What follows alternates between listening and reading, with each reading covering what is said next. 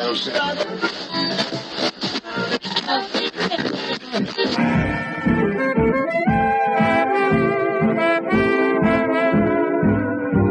is the Relic Radio Show, old-time radio entertainment still standing the test of time, from relicradio.com.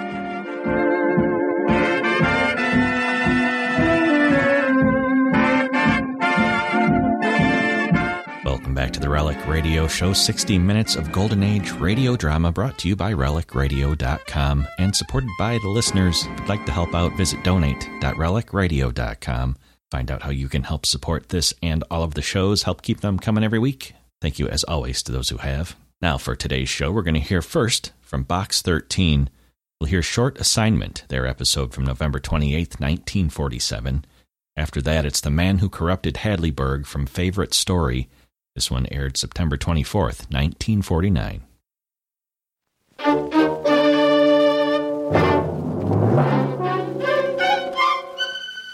Box 13, with the star of Paramount Pictures, Alan Ladd, as Dan Holliday.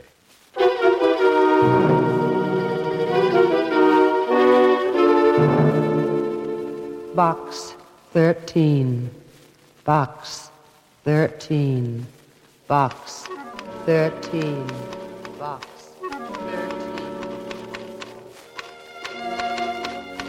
He looked deeply into her eyes, which reflected his mood like twin lakes of azure blue.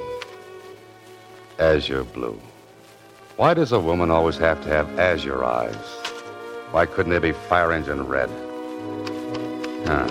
As his muscular arms tightened around her fragile...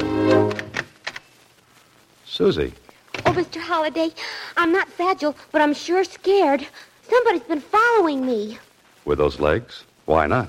I was petrified, afraid to look back even. His footsteps kept going click, cluck, click, cluck, real sinister-like. Oh, I bet that's him now. Mr. Click Cluck? Oh, Mr. Holliday, he followed me all the way from Box 13.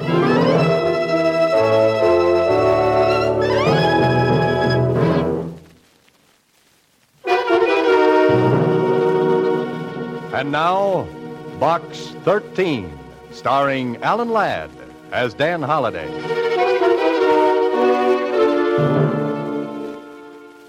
Well, this is a brand new twist. Besides a message from Box 13, Susie has brought a mysterious caller. Somebody who wants in, but definitely. Don't answer it, Mr. Holliday. Now, Susie. You didn't see this person, huh? No, I just felt him following me like a phantom, except his heels went click, cluck, click, cluck.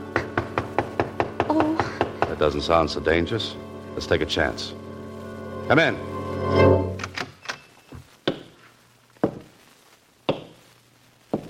Oh. Silly me. I ought to be ashamed for being such a fraidy cat. Look who it is. Well, Susie, who is it? I don't know. Who are you, mister? My name is George Flitt. I'm a detective. And you're Dan Holliday, the writer. It's on the door. A detective, huh? Why, he isn't any bigger than me. But I have nerves of steel and the heart of a lion. Oh, I see. And what brings you here, Mr. Flitt? Well... Boo! Nerves of steel, heart of a lion. That was no fair, girlie. You took me by surprise. Susie. Now, Mr. Flitt. Why don't you open the envelope I put in Box 13? Here it is, Mr. Holliday. Oh, thanks. Open it. I'm all gooselumps. Okay. Well, what do you know? Why, there's nothing written on the paper. How about that, Flitt? See how clever I am? I put that envelope in Box 13 as bait. As bait? Yes, I knew it would lead me to the person who put the ad in the Star-Times, Adventure Wanted. Will go any place and do anything. Very clever, Mr. Flitt. Oh, what made your footsteps go click, cluck, click, cluck? Oh, that. I lost the metal cleat off of one of my heels. Oh. Well, now that you've discovered me, Mr. Flitt, what? Mr. Holliday, I'd say you're just the man for the job. Job? Something exciting, you hope, huh, Mr. Holliday? I'd handle it myself, only I'm so tiny. Besides, I've done mostly divorce work. Just the right height for keyholes. But about the job. Well, I'm coming to that. Mr. Gilbert Bolton sent me $50 just to attend the party tonight. $50? I should have been a detective. Oh, you can be. I'll split with you if you'll go to the affair in my place as me. We got the money. What's the catch? Oh, there's really no catch. Only thing Mr. Bolton said, what there might be a little, bloodshed.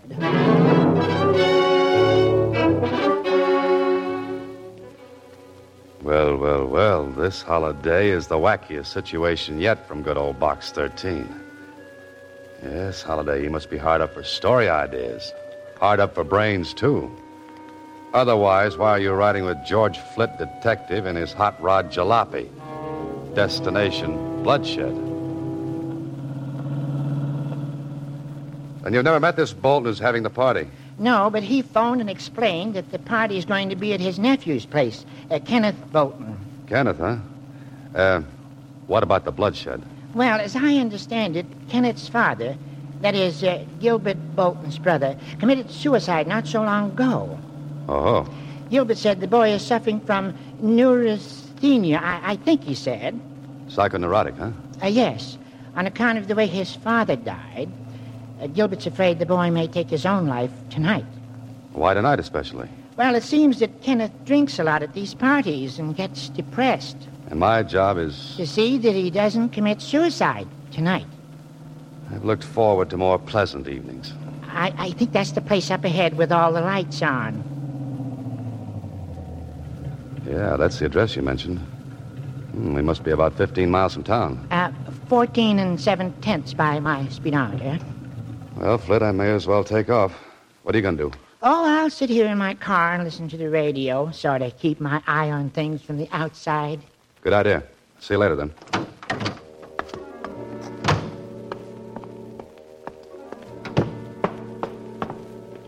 Here we go again, Holiday. Oops, the name's George Flitt, detective. Remember? Beyond this door, who knows? But it's a beautiful house, a beautiful night, and a beautiful girl. Good evening. Oh, good evening. I'm looking for Mr. Gilbert Bolton. Won't you come in? And you are... George Flitt. You say you're George Flitt? That's right. I'm Rita Martin. How do you do? Now let's go in and find Gilbert Bolton, Mr. Flitt.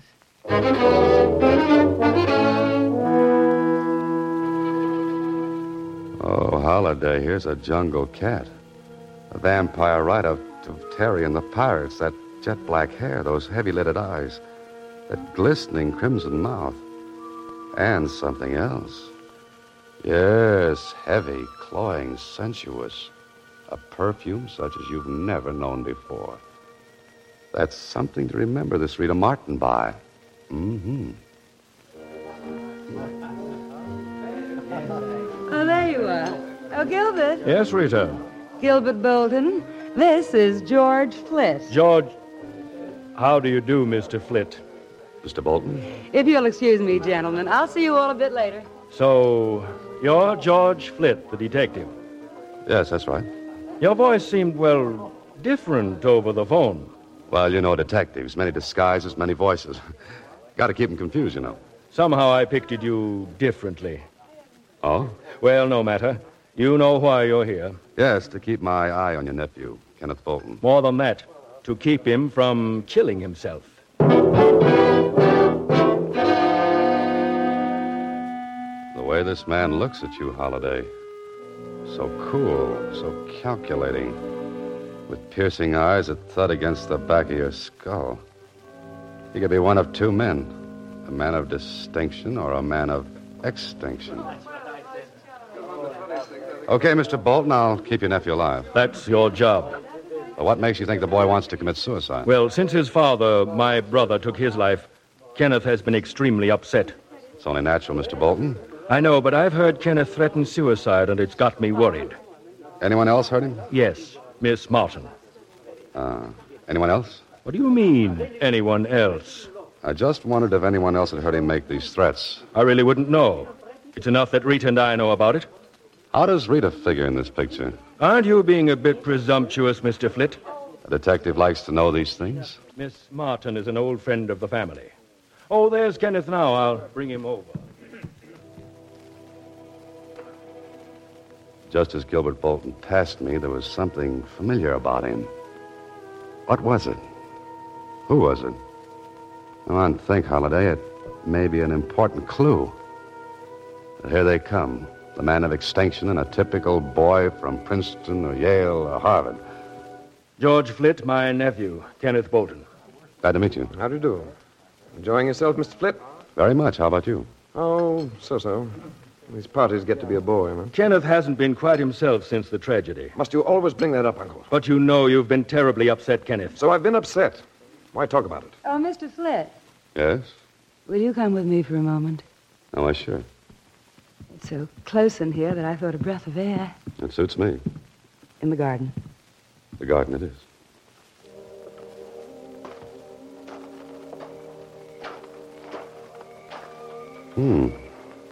Nice. A moon, too. Lovely, lovely night.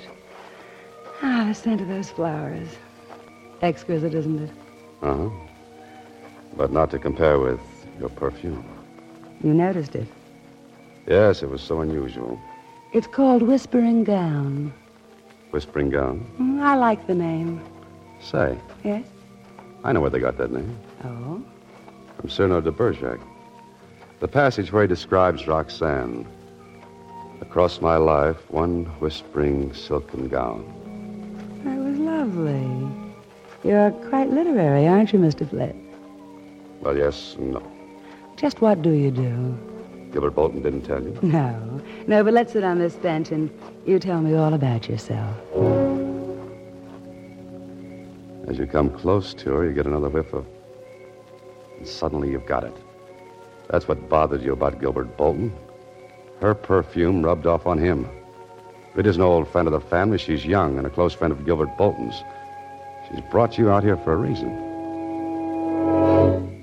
Well, aren't you going to sit down?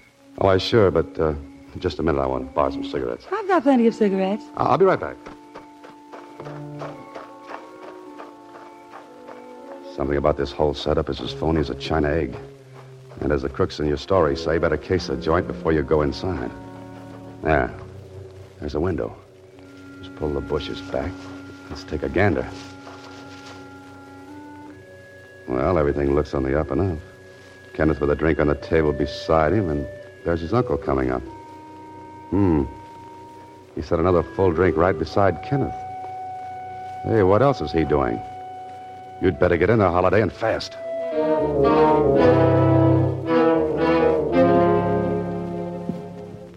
Mind if I join you, gentlemen? Well, not at all, not at all. You appeared quite suddenly. Care for a drink, Mr. Flitt? Here, I haven't touched this one. No, let me fix Mr. Flitt a fresh drink. I think I'll just have one of these hors d'oeuvres. Hey, watch it, my drink. Oh, I'm sorry. Flitt, you awkward idiot. Oh, excuse me. Yes, Uncle. Accidents will happen. I didn't really feel like another drink. It was your idea, remember? Well, Mr. Flitt, were you able to borrow some cigarettes?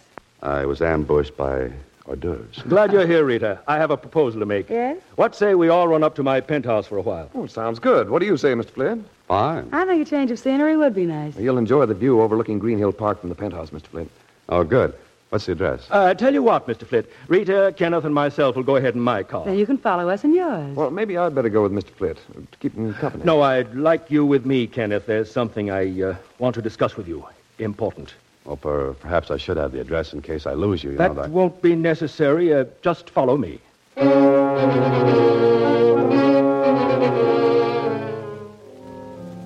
Of course, Holliday, you could be wrong, but it looks like Gilbert Bolton isn't too anxious to have you find his penthouse. But you're a suspicious lad, Holliday. You've created so many diabolical characters for so many fiendish plots. Maybe you've become a little touched. The time's a wasting, Holliday. get to a phone. Ah, there it is, end of the hallway. Now, if Mac's on duty in the morgue of the Star-Times, we'll ask a few questions. Star-Times reference room.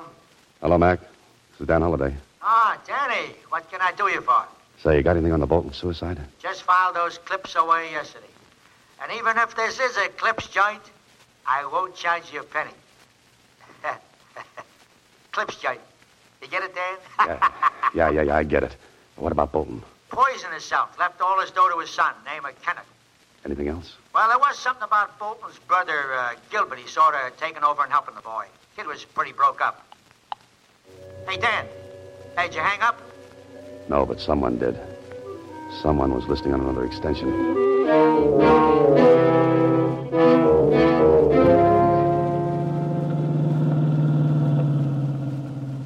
Hey, this is the fastest hot rod I've ever driven. We're keeping right up with the Bolton. And he's doing 70. Wait until you shift into high gear. Where are we going? To a penthouse, I hope. Gilbert Bolton's. What happened at the party? Oh, Rita Martin tried to get me into the garden, and I got suspicious. Trying to keep you away from your job, wasn't she? Yeah, so I rushed back into the house, stopping to case the joint through a window. Case the joint. Detective talk. Yeah, then I got into trouble with Bolton. How? By knocking a drink from his nephew's hand. Huh? What did the uncle do? He got insulting. Then all of a sudden he suggested going to his penthouse. Watch it. He's slowing down. Yeah, I wonder what his idea is. Oh, he's just slowing down for that train. But he only slowed down for a second. Look at him go. I know what he's doing. He's trying to beat that train to the crossing. He's trying to lose us. Step on the gas. Step on the gas, Mr. Holliday. Okay.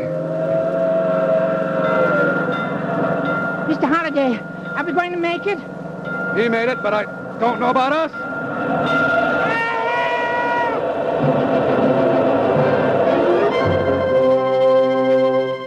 You are listening to Box 13, starring Alan Ladd as Dan Holliday.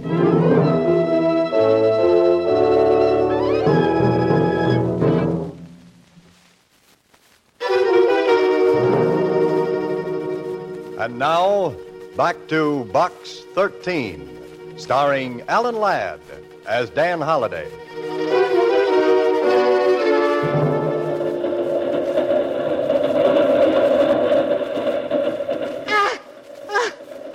Next time I want such a close shave, I'll see my barber. Yeah, me too. Gosh, Mr. Holliday, I thought I could handle this hot rod, but the way you whipped her off the road just short of those tracks, Not a scratch on her. Lucky us. That train must be a mile long. By the time it passes, Bolton can be in Alaska. What's the address of his penthouse? You're asking me. All I know is it overlooks Green Hill Park. Our next stop.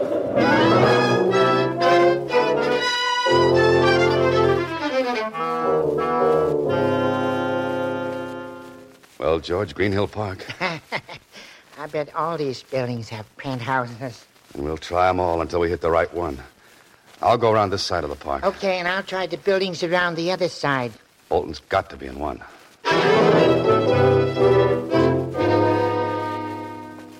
Do you have a Mr. Bolton in your penthouse? No one here by that name. A Bolton in the penthouse? No, but we have a Botsford in the basement. Why, yes, Mr. Gilbert Bolton came in a short time ago. Hello? No, with a lady and gentleman. Want to go up? Please.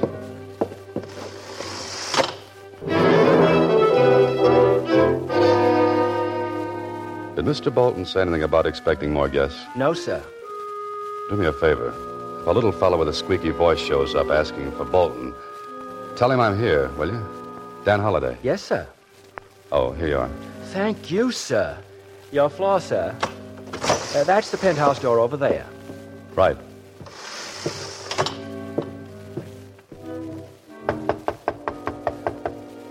I've got a sneaking hunch I won't be welcome. Flip, how did you get up here? You didn't expect me? Yes, of course, but you've earned your money. You can go home now. I'm sorry, Miss Martin, but Mr. Bolton hired me. It's up to him to fire me. But he's not here. He and Kenneth both went out. May I come in and wait? No. Goodbye.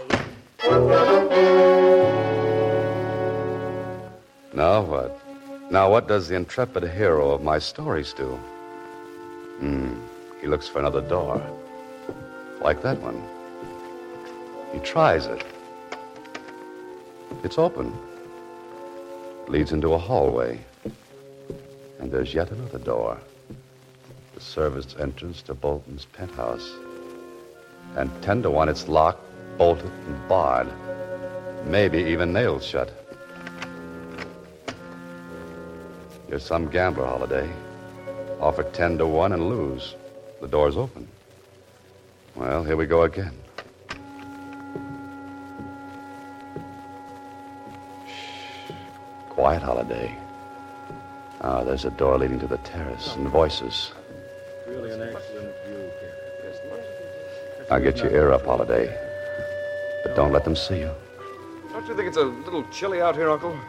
Let's go inside. Chilly, Kenneth? I'm really very comfortable. Here's the view I was telling you about, Kenneth. Better lean over the rail a bit to see around that turret. Oh, don't push against me, Uncle. That's a 10-story drop. Now, look over there, Kenneth. Uncle Gil! Kenneth, let's get away from that rail. Oh, Flint, you don't have to throw me back. Better than having your uncle throw you forward. What's the meaning of this outrage, How Fritz? did you get in here anyway? I'm going to call the police. Fine, and save me the trouble. Look, Kenneth, I was hired to keep you from committing suicide. Suicide? Who, me? Yeah, but instead I'm keeping you from being murdered. Feel in your coat pocket. Ignore him, Kenneth. He doesn't know what he's talking about. A bottle. It's marked poison. Yeah, I saw your uncle plant it in your pocket through the garden window. He wanted to make it look like you poisoned that drink I knocked from your hand. Stop right there, Holiday. This isn't a cap pistol. You too, Kenneth. Don't move. Oh, you must be crazy, Uncle Gil. And you knew I was Dan Holiday all along, huh? Of course. I've seen your picture in the book review pages. Then I caught you a telephone conversation with the Star-Times on the extension. You get around. I can't believe this. You, my uncle. What's the play now, Bolton? Well, first I walk over to Kenneth and knock him out with his gun. No. Don't move, Holiday. I've still got you covered. Oh? And now that you've knocked out your nephew, what's your next move? Mr. Holiday, before I heave him over the rail to make it look like suicide, I'm going to shoot you. Oh, fine. Then I'll wipe my fingerprints off this gun and press my nephew's hand around the butt. His fingerprints on the gun will prove he shot me, huh? But what about a motive? Very simple. You tried to stop him from jumping off the terrace. And you're supposed to invent plots, Mr. Holliday. But they'll trace the gun to you, Bolton. Oh, no. It's Kenneth's gun. I took it from his room. And you wanted a detective on hand to throw off suspicion. Yes, Mr. Holliday. Who'd suspect Gilbert of murder when he'd hired a detective to protect Kenneth? But why? Why do you want to kill your nephew? Let's say I borrowed quite a large sum I can't make good. Oh, embezzlement, huh? And you need Kenneth's inheritance to keep out of jail. Wouldn't he lend you the money? Not the amount we need. We? Obviously. So we're taking it all. Clever, eh, Holiday? You're killing me. You're so right. Get rid of whoever it is, Rita.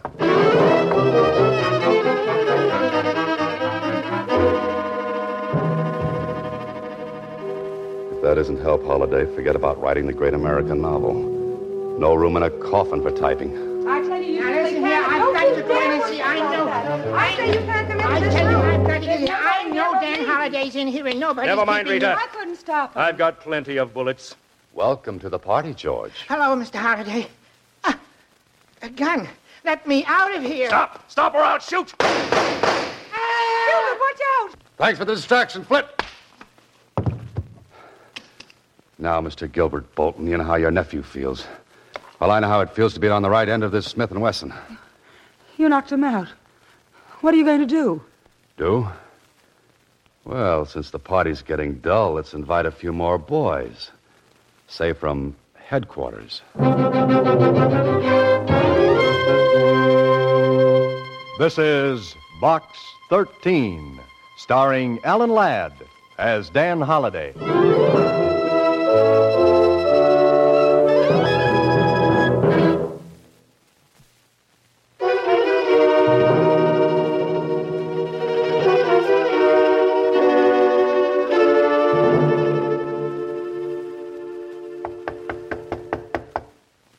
Come in.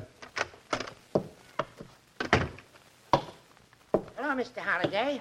Hello, Susie. Ah, Mr. George Flitt, detective. How's the arm, Mr. Flitt? Oh, it's healing up fine. One of the bullets just grazed me. You know, I bled quite a lot. Say, wasn't that awful, them trying to kill that boy? And he really wasn't psycho whatchamacallit at all. Bolton cooked that up to support the suicide story. Oh. What's going to happen to them, Mr. Holliday? Well, they've got Bolton for embezzlement and attempted murder. They're holding Rita as his accomplice. And she was such a beautiful girl and so sweet, too. Yes, George, you can say that again. How's the rod hot these days, Mr. Flitt? Hot rod, Susie. Hot rod. Rod hot. Red hot. Oh, how is it anyway? Red hot. Oh, it's fine. And Mr. Holliday, even if I did run away from that gun, I really do have the heart of a lion. But of course, George. Only thing is, it's a scaredy cat lion.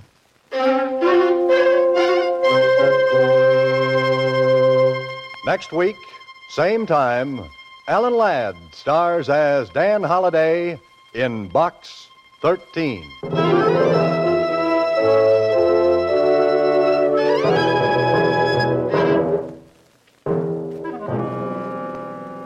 Alan Ladd appears through the courtesy of Paramount Pictures and may currently be seen in Wild Harvest.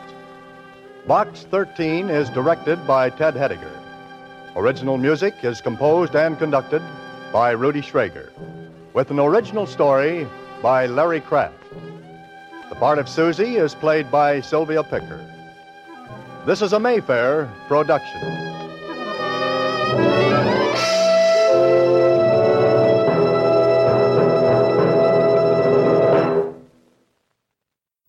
This is Ronald Coleman inviting you to radio's most dramatic half hour, Favorite Story.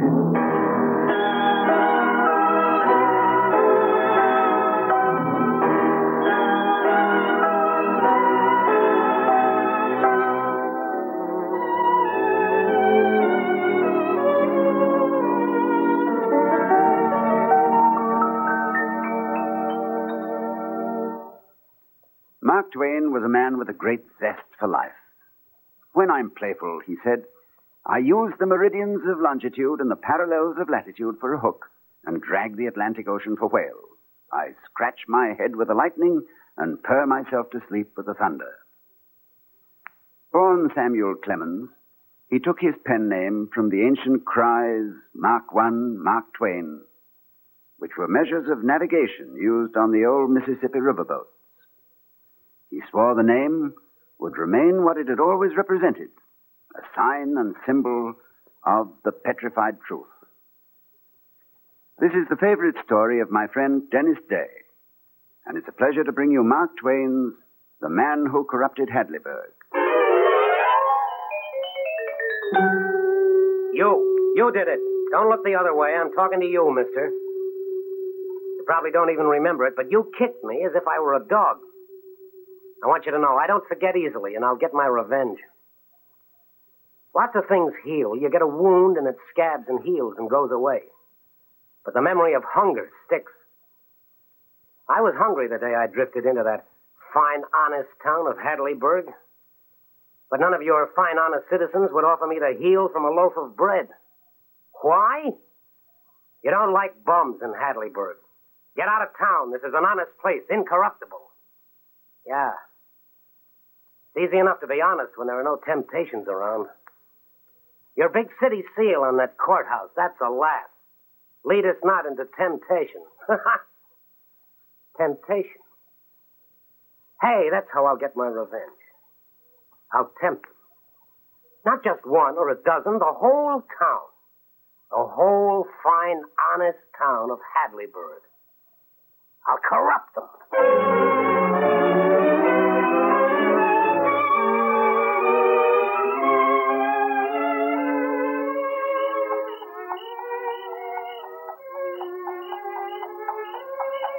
This is Hadleyburg. 10 at night. Nice town, isn't it? Clean, self-sufficient, and righteous. Kind, dumb animals, incorruptible. You see that sack in the back seat of this carriage? What do you suppose is in it? 160 pounds, 4 ounces of revenge. But gentle revenge, mister, with all the machinery attached. Contains a noose custom built to fit the neck of each solid citizen. I don't have to do a thing. Just sit back and watch each solid citizen hang himself. Whoa, whoa, Bessie. Here's our first stop. Quiet, isn't it? And peaceful. You know whose house this is? Edward Richards, the old cashier at the bank. This man is so honest it hurts. If you drop a penny at his window at the bank, he'd run 3 blocks to give it back to you. Well, this is where we begin. Let's see what happens when temptation rears its ugly head. Come on, temptation.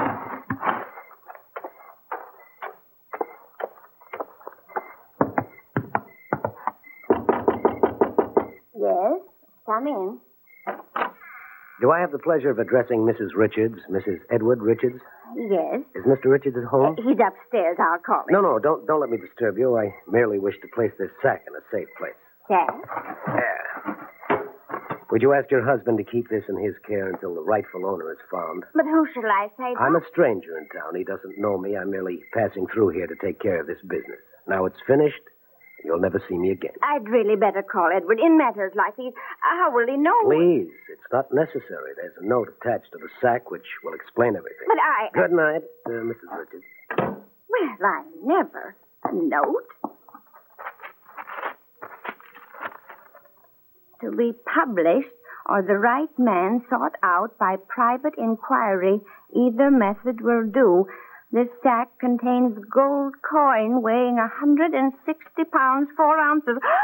Edward, lock the doors. Pull down the window shade. Why, Mary, what's the matter? The strangest thing just happened. Please lock the door. Mary, you're trembling. What happened? Lock the door. Oh, very well, yes. Look at that sack. Oh, what's in it? Gold. 160 pounds, 4 ounces. What? How did it get here? There's a note with it. Listen. I am a foreigner about to return to my own country to remain there permanently. Before I leave, I must repay a debt of kindness from a citizen of Hadleyburg done me a year or two ago. Let me see that. I was a gambler. I arrived in Hadleyburg at night, hungry and without a penny. I asked for help. In the dark, I was ashamed to beg in the light. I begged of the right man. He gave me $20. That is to say, he gave me life. He also gave me fortune, for I took that $20 and gambled myself rich. Oh, good heavens. That man also made a remark to me that has changed the course of my life. Now I have no idea who that man was, and I want him to have this money. What do you suppose he said? Who do you suppose it was? Mary, please, just a minute. There's more. The plan is this. Publish this letter in the local newspaper, and 30 days from now, 8 o'clock, Friday evening, let the candidate appear at the town hall and hand his remark in a sealed envelope to the Reverend Mr. Burgess, if he will be kind enough to act. Then let Reverend Burgess destroy the seals of the sack, open it. There's a sealed envelope containing the correct remark. If it tallies, let the money be delivered with my gratitude to my benefactor. Now, that's it. Oh, what a strange thing, and what a fortune for that kind man who cast his bread upon the water. 160 pounds. Why, Mary, that's about $40,000. It's a fortune. What are you going to do with it? Just what it says to do. Or we could just take it and stuff it in the mattress and burn the letter, eh? Edward, please don't joke. It hasn't been fun being poor all our lives.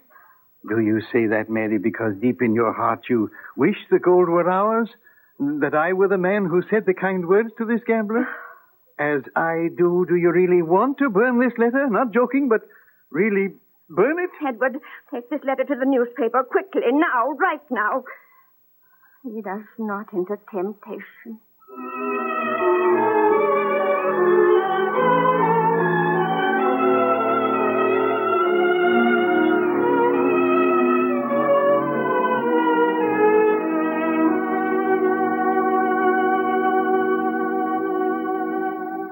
Of course we'll publish it, Richards.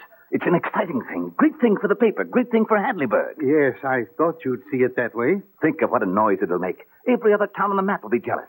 No stranger would trust such a thing to any other town but Hadleyburg. We're honest here. Yes, Mr. Cox. We're honest. I'll get this into type this very minute. Make the morning paper. Make every wire service in the country, too. Mark my words. Oh, where is the money now? Maybe we'll need some pictures of the sack. AP might want pictures. It's at my place. I'll move it to the bank in the morning. Think it's safe, Richards? Wouldn't want anybody to steal it. In Hadleyburg, Mr. Cox? Well, you never know when another bum might pass through, like this gambler chap. Hungry man will do anything. Yes. Say, I wonder why this gambler ever named Reverend Burgess to handle the ceremony.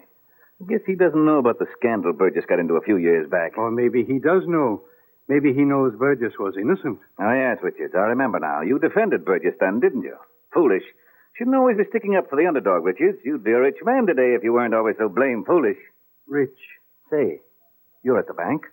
How much do you roughly estimate this sack of gold is worth in good American dollars? About 40,000. 40,000? Oh, that's incredible. It's a lot of money. Well, sit down a minute. Close the door and sit down. Who knows about this? Except you and me, and this gambler who left the sack. My wife. What would happen if I didn't publish it? If you and I, well, Richards, don't look at me like that. And you're the editor of the Hadleyburg paper? Oh, well, we've been trained since the cradle to do the honest thing at all times. I know all about it. You don't have to tell me. I never had shade or shadow of a doubt of my honesty until now. And now, under the very first big and real temptation, Cox, it's my belief that this town's honesty is as rotten as mine is, as rotten as yours is. What? Oh, it's a mean town, a hard, stingy town, and hasn't a virtue in the world but this honesty it's so celebrated for and so conceited about. And let me tell you, Cox, that if a day comes when its honesty falls under great temptation, its grand reputation will go to ruin like a house of cards. Well, now, I've made my confession and I feel better.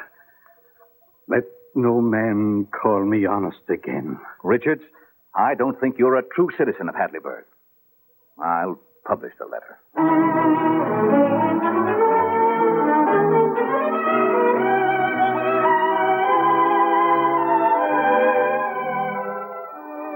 Well, the AP picked up the story all right. And by breakfast time the next morning, the name of Hadleyburg the Incorruptible was on every lip in America. Hadleyburg itself woke up world celebrated, astonished, happy, and vain. Vain beyond imagination. Its 19 principal citizens and their wives went about shaking hands and beaming and congratulating themselves. But, mister, this was only the beginning. Only the cheese sit adroitly in the trap. The minute all the mice troop in and all the rats to nibble at the cheese, the trap will be sprung. Hadleyburg the Incorruptible will be corrupted.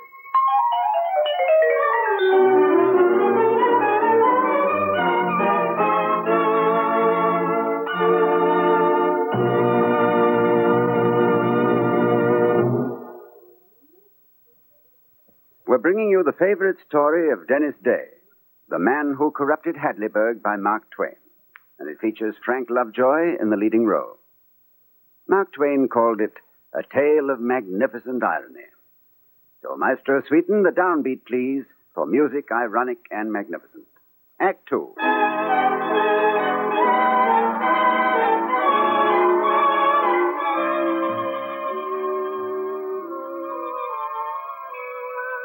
The plan was working. I didn't have to be in every bedroom of Hadleyburg to know what made each solid citizen toss and turn. What was the remark? If I could only think of the remark. If we could guess. If we could only guess, then the sack of gold would belong to us. We'd be rich. If he had come to me, what would I have said to him? Think. Toss, squirm. That's it. Suffer a little. What was it? What was it? What was it? Step number 2, a letter. Addressed to Mr. and Mrs. Edward Richards, Hadleyburg. Edward, look, a letter addressed to Mr. and Mrs. Edward Richards, Hadleyburg. Open it. My dear Mr. and Mrs. Richards, I am a stranger to you, but no matter. I know who made the remark. It was Barclay Goodson, who's dead and has no heirs. I was standing near him the night he made it and heard exactly what he said. Now, I happen to know that the only man in town who ever did Goodson a service was you, Richard. And Goodson told me so. So the sack of gold rightfully belongs to you. This is the remark. You are far from being a bad man. Go and reform. Signed, a friend. So that was the remark. How modest you are, Edward. You never told me the great service you did for Goodson. Oh, it was fine and beautiful of you never to mention Well, it. Mary, But you ought to have told me, Edward. You ought to have told your wife. Well, you see, Mary, I couldn't. Why couldn't you? Well, he made me promise I wouldn't. Aha, the first lie.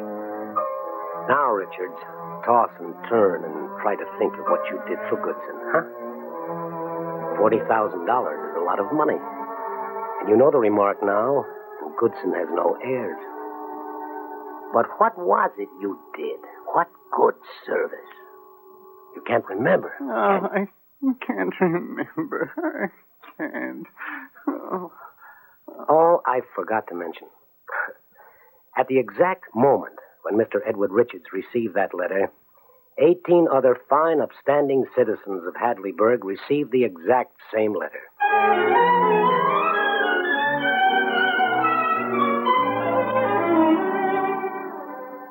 All night long, 18 principal citizens did what their brother Richards was doing. They put in their energies trying to remember what great service they had done for Barclay Goodson. And let me tell you, that wasn't an easy job. And while they were at this work, which was tough, their wives put in the night spending the money, which was easy. During the night, the 19 wives spent an average of $7,000 each out of the $40,000 in the sack, totaling $133,000 altogether. The next day, the Reverend Burgess, who doubted if there would be one claimant, was the most surprised man in town. For he suddenly and quite secretly received 19 sealed envelopes. And he had all 19 envelopes tucked away in his pocket when the great Friday came at last.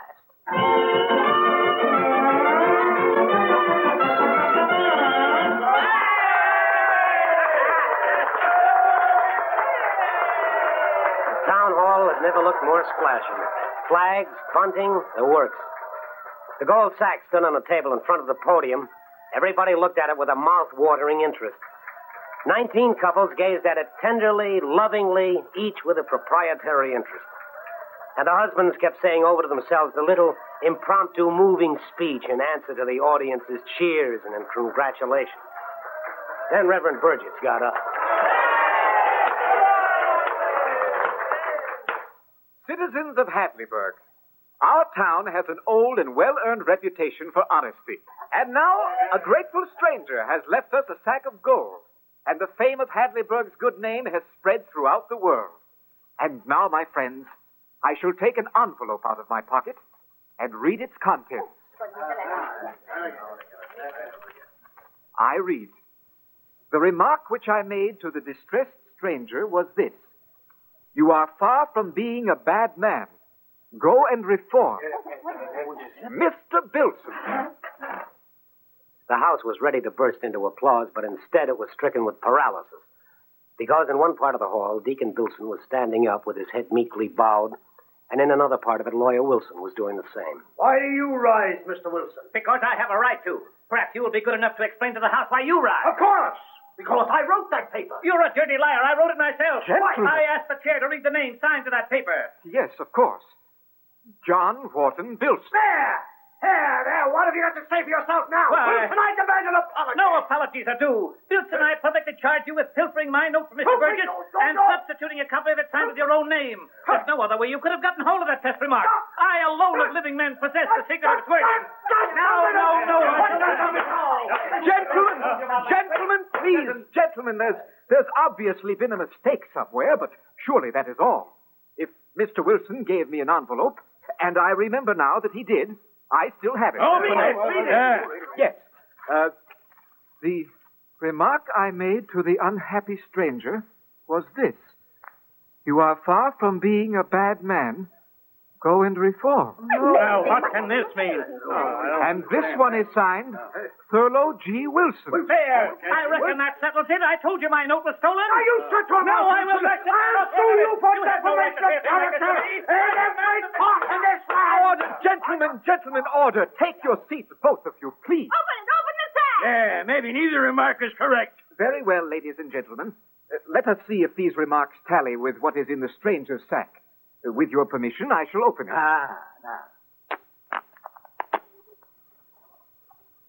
I find 2 envelopes here. One is marked, not to be opened until all written communications which have been addressed to the chair have been read. The other is marked, the test. I shall open the test first, then. I quote, "You are far from being a bad man. Go and reform." They're both right. Split it between Wilson and Bilson. Order, gentlemen! Gentlemen, order, please! Let me finish reading. Go and reform, or mark my words, someday for your sins, you will die and go to Hades or Hadleyburg. Try and make it the former. It was at that point that one woman in the audience began to see the irony of it, and she began to laugh. It wasn't quite a humorous laugh, but it was infectious, and it began to catch like fire spray.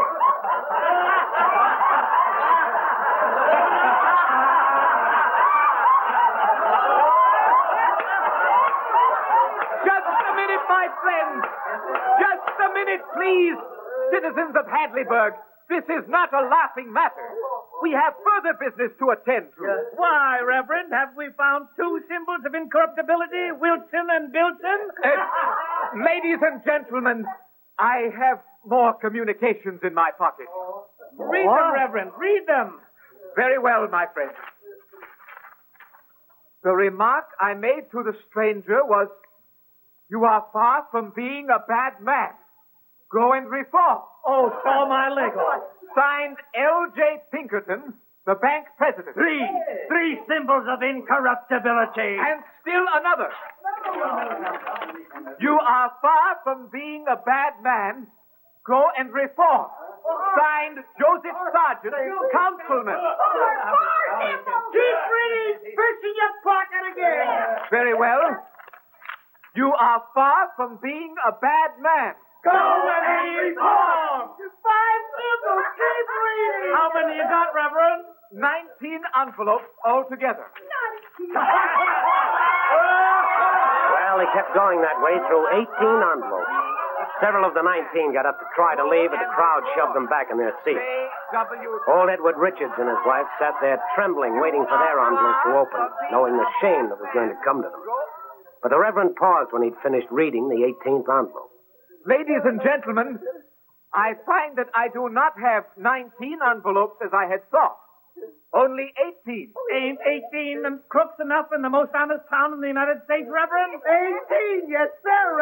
18 symbols of incorruptibility. Who gets the sack? I say, give it to Richard. Old Edward Richard. He seems to be the only honest man in town. My friends, one moment, please. There seems to be nobody in our assembly who has quoted the exact remark. And since the chair has read all the communications, it is time to read the second envelope the stranger has deposited in this sack. Read it, Reverend. Very well. Citizens of Hadleyburg, there is no test remark. Nobody made one. There wasn't any $20 contribution or any wise benediction. I made them all up. I passed through your town once and received an injury I have not forgotten. I wanted to damage every one of you in your vanities. And when I realized how carefully you kept yourselves out of temptation, I knew what to do. The weakest of all weak things is a virtue which has not been tested. And so I decided to tempt you. I think I shall make liars and thieves out of every leading citizen of your town. Now, open the sack. My friends, they are only gilded discs of lead.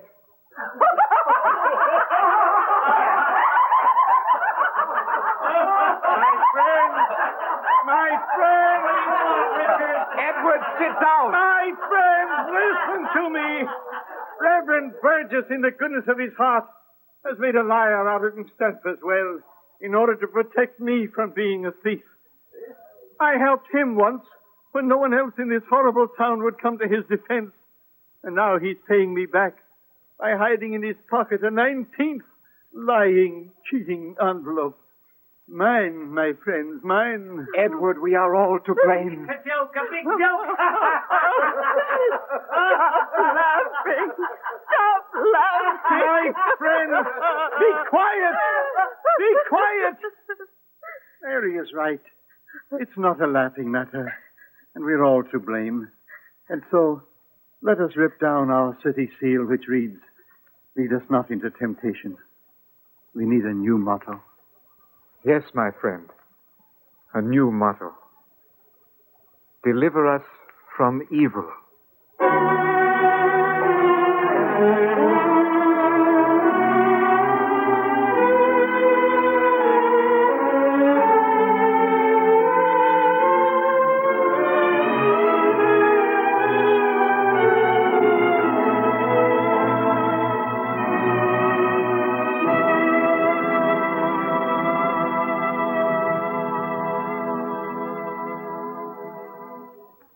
I'm told that by act of the state legislature, upon prayer and petition, Hadleyburg was allowed to change its name to...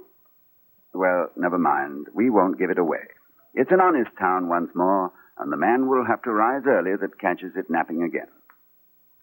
Our thanks to all the members of the cast, to Lawrence and Lee, who dramatized and directed, and to Dennis Day, who named Mark Twain's The Man Who Corrupted Hadleyburg as his favorite story. Next week, two murderers flee as far as possible from the scene of their crime, but they bring themselves to justice in an unexpected way. It's a story of fear and suspense. Pacific Crossing, the favorite story of the famous conductor, Mr. Paul Whiteman. And when we dramatize it for you next week at this time, we hope you'll be listening.